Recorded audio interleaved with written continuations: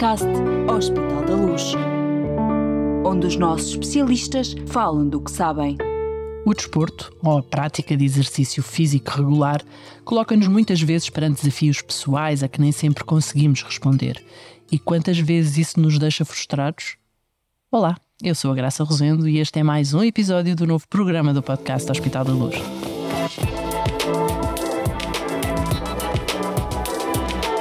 Sportcast, com os nossos especialistas em exercício, saúde e performance.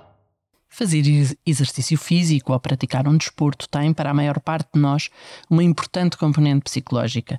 Não é só competir e ganhar, é também conseguir manter-nos ativos e saudáveis, conseguir emagrecer, conseguir sair do sofá e das séries da Netflix, oh meu Deus, como isso custa, conseguir passar tempo de qualidade com os amigos e a família. Enfim, há um mundo de razões para fazer exercício ou praticar desporto, mas há também uma imensidão de motivos para desistir.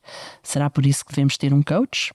Olá Marta, bem-vinda ao podcast do Hospital da Luz sobre Medicina Desportiva. Obrigada por ter aceitado o nosso convite. Olá Graça, antes de mais muito obrigada pelo convite, é um prazer estar aqui e poder contribuir. Boa, é isso mesmo que nós queremos. Marta Andrade Aguiar é psicóloga, eu por acaso não sei se disse bem o seu nome, Marta Andrade de Aguiar ou Aguiar? Andrade de Aguiar. Muito bem, Marta Andrade de Aguiar é um nome um pouco comum. Já lhe pergunto porquê. É assim. Bom, é psicóloga no Centro de Medicina Desportiva do Hospital da Luz Lisboa e tem trabalhado nesta área do coaching desportivo nos últimos anos. Eu vou precisar que me explique com muito detalhe o que é ser coach desportivo, mas talvez seja melhor começar de outra maneira. Tem tido muito trabalho? Sim, Graça, é verdade. Isto de trabalhar na área do desporto, sobretudo na área do coaching desportivo, tem sido um desafio muito grande aqui dentro do hospital, sobretudo porque o desporto, nomeadamente a área do coaching, é algo preventivo, ou seja, é anterior à intervenção, é tudo o que nós temos, todo o reconhecimento sobre nós e sobre as nossas mais-valias ou debilidades, ou seja, não é bem debilidades, fragilidades, necessidades.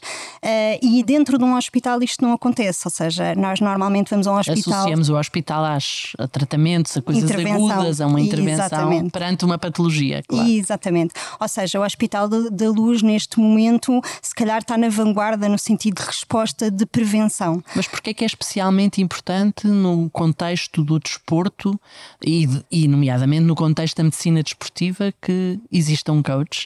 Certo, porque normalmente nós falamos em desporto, falamos em técnica e tática e é a primeira coisa onde nós nos envolvemos como desportistas, é reconhecer as nossas habilidades desportivas, a nossa performance, o nosso rendimento e esquecemos um bocadinho que associada a estas duas grandes componentes que é a técnica e a tática, que tem a ver com a vertente do exercício, está associado à psicologia, ou seja, tudo o que é mental, tudo o que é o treino da nossa saúde mental e do nosso reconhecimento do que é que nós conseguimos atingir, sendo que muitas vezes a técnica e a tática já está na alta performance, no alto rendimento e a parte psicológica acaba por criar ali um enclave, ou seja, uma grande fragilidade, nós conseguimos passar de 100% para o 200%, e agora assim explicando de uma forma assim um bocadinho alta, porque a psicologia das pessoas, no sentido geral, a saúde mental ou tudo o que é mental, acaba por ser algo que cliva aquilo que nós queremos atingir por N situações, por N questões. Mas é especialmente, o seu trabalho é especialmente dedicado aos atletas de alta competição ou podemos pensar em coaching desportivo numa pessoa como eu que corre dia sim, dia não, dia não, dia não, dia sim, ou vai à piscina uma vez de 15 em 15 dias, enfim, qualquer coisa, tenho vontade, mas não sou muito organizada. Faz sentido que uma pessoa como eu faça coaching, procure o coaching desportivo?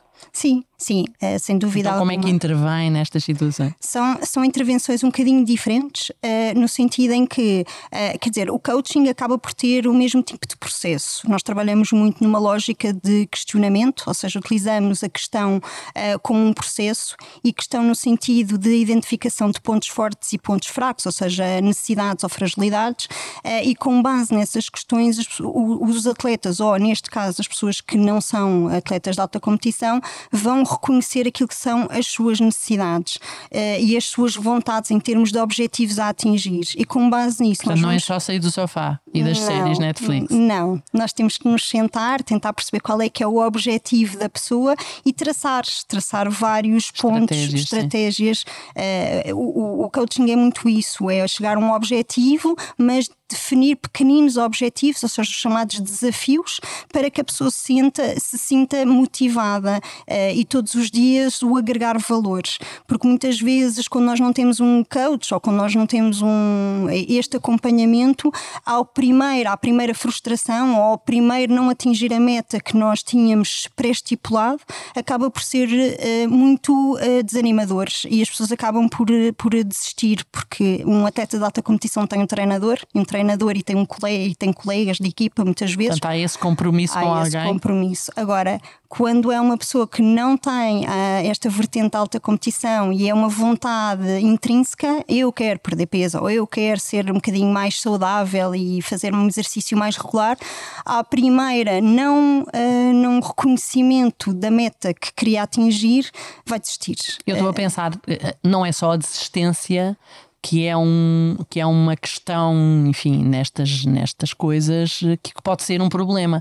Às vezes o excesso, às vezes fazer demais também pode ser sinal de alguma coisa. Certo. O coaching também intervém, o coach também intervém pode intervir nestas circunstâncias? É assim, não necessariamente. Nós, em termos de excesso, se identificamos que existe excesso e que estamos a ir para além do exercício que é saudável em termos de resposta, fazemos reencaminhamento, por exemplo, para a psicologia clínica. Ok.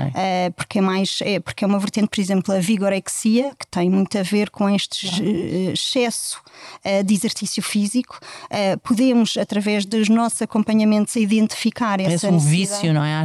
Exatamente. E aí, sim, por isso é que a psicologia, o coaching desportivo, a psicologia do desporto, nomeadamente o meu trabalho aqui na Luz, que é o coaching desportivo, quando identifica necessidades que estão associadas à psicologia clínica, eu reencaminho para os meus colegas da psicologia clínica. Portanto, o coaching desportivo tem um objetivo bem definido e fronteiras bem definidas. Certo. Vamos ver se a gente resume o que é então fazer, o que é o coach desportivo, o que é que faz a Marta quando diz que faz coaching desportivo. Certo.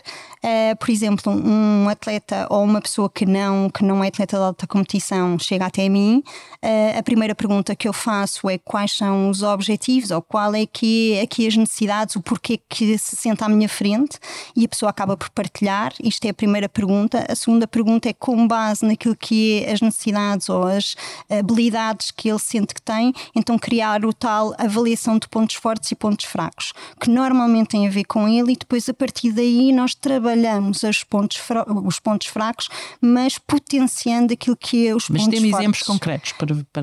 Posso lhe dar um exemplo. Eu acho que isso ajuda também as pessoas a identificarem-se e a perceber melhor o que procurar, não é? Certo.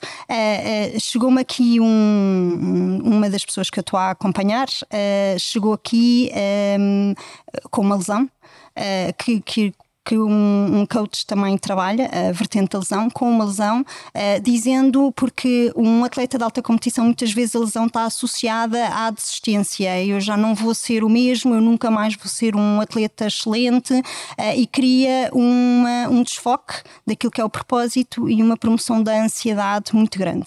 Então, basicamente, aquilo que acontece é, eu trabalhei no sentido de, primeiro vamos trabalhar a lesão, ou seja, fazer um bocadinho aquela avaliação. Eu costumo brincar um bocadinho, que não é brincar, que é o luto da situação.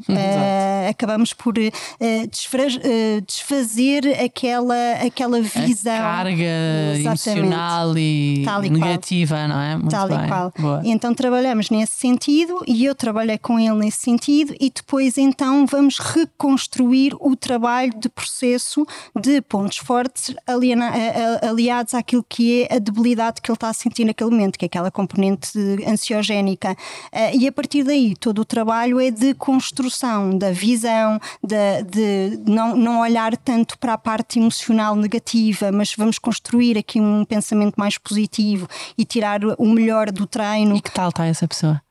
Já está. Aliás, já está a competir outra vez.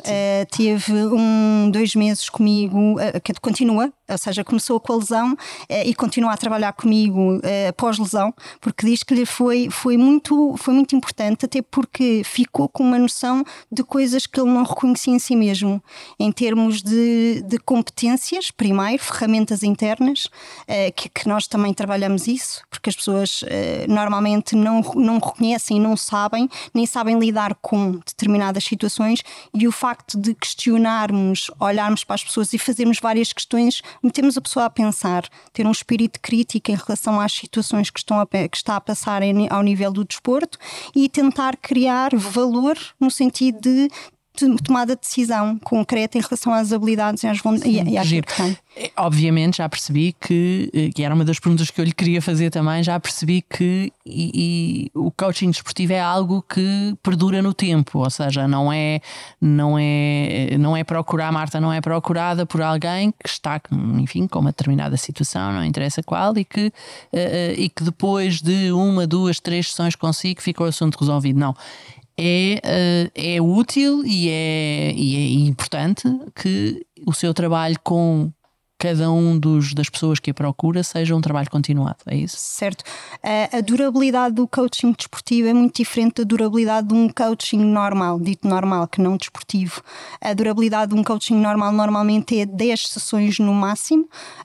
A durabilidade de um coaching desportivo é de acordo com as necessidades da pessoa que nós estamos a acompanhar. Portanto, pode durar a vida toda de um atleta. Pode durar o tempo que ele quiser. Ok. E acontece, por exemplo, eu estou a trabalhar na Luz desde março. Comecei a ter o meu primeiro atleta mais ou menos nessa altura, e por mais que eu lhe diga então e agora? Não, eu quero continuar, agora venho de 15 em 15 dias, mas eu continuo porque me faz bem, porque é importante para mim. Há imensas coisas que eu não reconheço e não sei, e quando saio daqui começa a fazer sentido e começo a conseguir conjugar e fazer o puzzle daquilo que é o meu construto desportivo. Giro. O que é que lhe pedem mais? O que ajuda é que lhe pedem mais? O que é mais comum na sua consulta e nestes atletas com quem trabalha? Qual é que é assim a primeira? Já falou aí de uma lesão que estava a deixar, enfim, um atleta, enfim, com vontade de desistir, a dizer que já não era capaz. É o mais comum? São esse tipo de situações? O que é que quem a procura lhe pede mais? Que tipo de ajuda? Algumas lesões, sim, mas por norma é a concentração durante ou antes na preparação da competição. Ou seja, muitas vezes a angústia, a parte emocional, debilita tudo o que é a técnica e a tática, não é? A vertente psicológica, criando aqui uma desconcentração e foco. E durante os primeiros, é muito normal, não é? Durante os primeiros, durante a própria competição, no exercício mesmo, durante o dia antes ou durante os 10 primeiros minutos, 20 por aí, a pessoa parece que não consegue reconhecer-se naquele momento, e então é isso que sentem. E então eu trabalho com eles muito a concentração, formular pequenos objetivos no momento para conseguir identificar um propósito e concentrarem-se naquilo que é o objetivo de momento. Sim, é com maior capacidade de concentração, e aproveitar essa concentração no tempo todo do treino ou da prova, com certeza que vai ajudar a produzir melhores resultados, não é? Melhor rendimento. Certo. Sim. Pois isso é tão interessante. Bom, eu fiz planos para mudar de vida, imagino. Ou seja, vou começar a fazer exercício no início do próximo ano, por exemplo. Não faço nada. É útil antes de começar a ter uma consulta consigo? Sim. Eu, na minha perspectiva... Quer dizer, eu já estou convencida. Na verdade, tinha esta pergunta aqui e neste momento já estou convencida. Mas diga-me porquê. Na minha perspectiva, sinto que sim. Sobretudo porque muitas vezes as pessoas só têm um objetivo final, que é eu quero perder peso. E aqui o coach... Eu não falei disso, Marta, francamente. Certo, eu estou... Não necessariamente. Estou a brincar. Ser mais saudável, pronto, certo, vá lá. Vamos ver de uma forma mais transversal. Ser Marta, mais saudável. Foi uma pequena provocação. Não resisti. O ser mais saudável. Gostava de ser mais saudável e fazer exercício físico mais regular. Tenho uma pessoa comigo que começou exatamente assim, ou seja, chegou e disse que queria começar a fazer algumas maratonas, mas por uma questão saudável. Então, mas não sabia como é que havia de começar. Então, o objetivo aqui é traçar objetivos pequeninos, ou seja, eu quero fazer a primeira maratona no dia X e a partir daí definir tudo o que é exercício com um treinador, a parte psicológica associada àquilo que é a preparação física, a parte psicológica associada àquilo que é a sua visão do que é que consegue, porque muitas vezes nós dizemos, ok, eu hoje vou correr 10 km, corremos 2, não consigo, desisto, não dá para mim. E à primeira contrariedade desistimos. E aqui é um bocadinho ok, não conseguiu, não faz mal. Isto é um propósito, é um crescimento, é um reconhecimento das minhas necessidades psicológicas e do meu envolvimento naquilo que é o meu propósito. A malta normalmente tem objetivos muito maiores do que aquilo que a Marta consegue perceber depois que são a realidade. A grande questão é, um objetivo é subjetivo. Eu vou explicar porquê. Não, explique, mas eu já percebi, ok. Um objetivo é subjetivo porque nós pensamos grande. Ou seja, eu quero chegar ali. E o chegar ali é um propósito muito grande. Ou seja, o envolvimento emocional tem que ser pequenino, porque senão nós nunca vamos atingir o grande. E é isso que eu trabalho. Ok? Do género, não pense aqui, que é o resultado final, vamos definir pequeninos objetivos até conseguirmos atingir o grande. Para quê? Para não desmotivar. Vamos criar desafios agregadores, emocionalmente motivadores, para a pessoa conseguir, step by step, ir atingindo aquilo que é o seu propósito. Já foi preciso dizer a alguém isso não é para ti? Não disse assim dessa forma, mas há coisas que é importante dizer que não podemos ir por aquela forma. O reconhecimento das capacidades, das limitações, Por isso é que nós fazemos o tal ponto, as fragilidades, para a pessoa identificar, perceber, mas muitas vezes é dito por eles. E através daquelas fragilidades eu vou associando a determinados temas que eles trazem para dentro das minhas intervenções, ou seja, das minhas consultas. Houve vários pontos e eu digo, olha, está a ver aqui isto, que identificação, por exemplo, o medo, o stress, está a ver aqui o stress, isto tem a ver com esta parte, então vamos trabalhar esta parte por isto, ou seja, há sempre um construto vou sempre pegar em coisas que foram ditas por eles. Claro. Para ser muito mais potenciadores. Muito bem. É importante a multidisciplinaridade, enfim, trabalhar com profissionais de outras áreas, de outras especialidades dentro do contexto, por exemplo, do nosso Centro de Medicina Desportiva, no coaching desportivo e no seu trabalho em particular. Sim, e eu trabalho nesse sentido.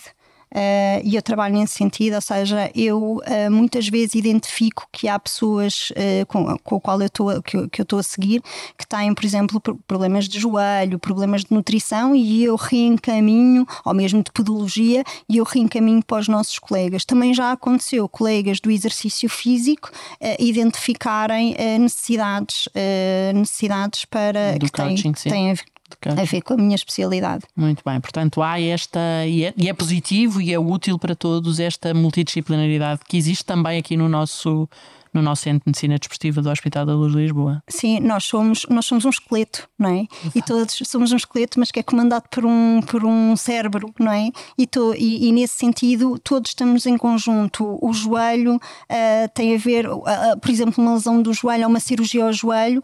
Quanto mais acompanhamento tiver na vertente psicológica ou na vertente de coaching, mais fácil vai ser, talvez, toda a parte de reabilitação e toda a parte de compromisso e envolvimento, criando aqui uma confiança otimizada para a pessoa conseguir atingir aquilo que é, mais uma vez, o objetivo. Eu posso chegar diretamente a si, marcar diretamente. Sim. Pronto, muito através da aplicação, está lá escrito Coaching Desportivo, Medicina Desportiva, Marta Aguiar. Muito bem. E a marcar, muito bem. Bom, promover o bem-estar, o equilíbrio emocional. Eu acho que vou tentar resumir: aprender a traçar os objetivos adequados, analisar bem aquilo que conseguimos em cada momento atingir. Este talvez seja um bom resumo de tudo o que a Marta hoje nos ensinou sobre coaching desportivo. Acertei? Certo, está perfeito, graça. Eu aprendi imenso consigo hoje. Obrigada. Muito obrigada, adorei a nossa conversa e os seus conselhos foram de facto excelentes e de certeza que não foram só para mim excelentes. Bom, agora temos é que nos despedir, mas eu vou de certeza convidá-la para outros episódios deste podcast. Posso? Claro que sim. Boa, é um prazer.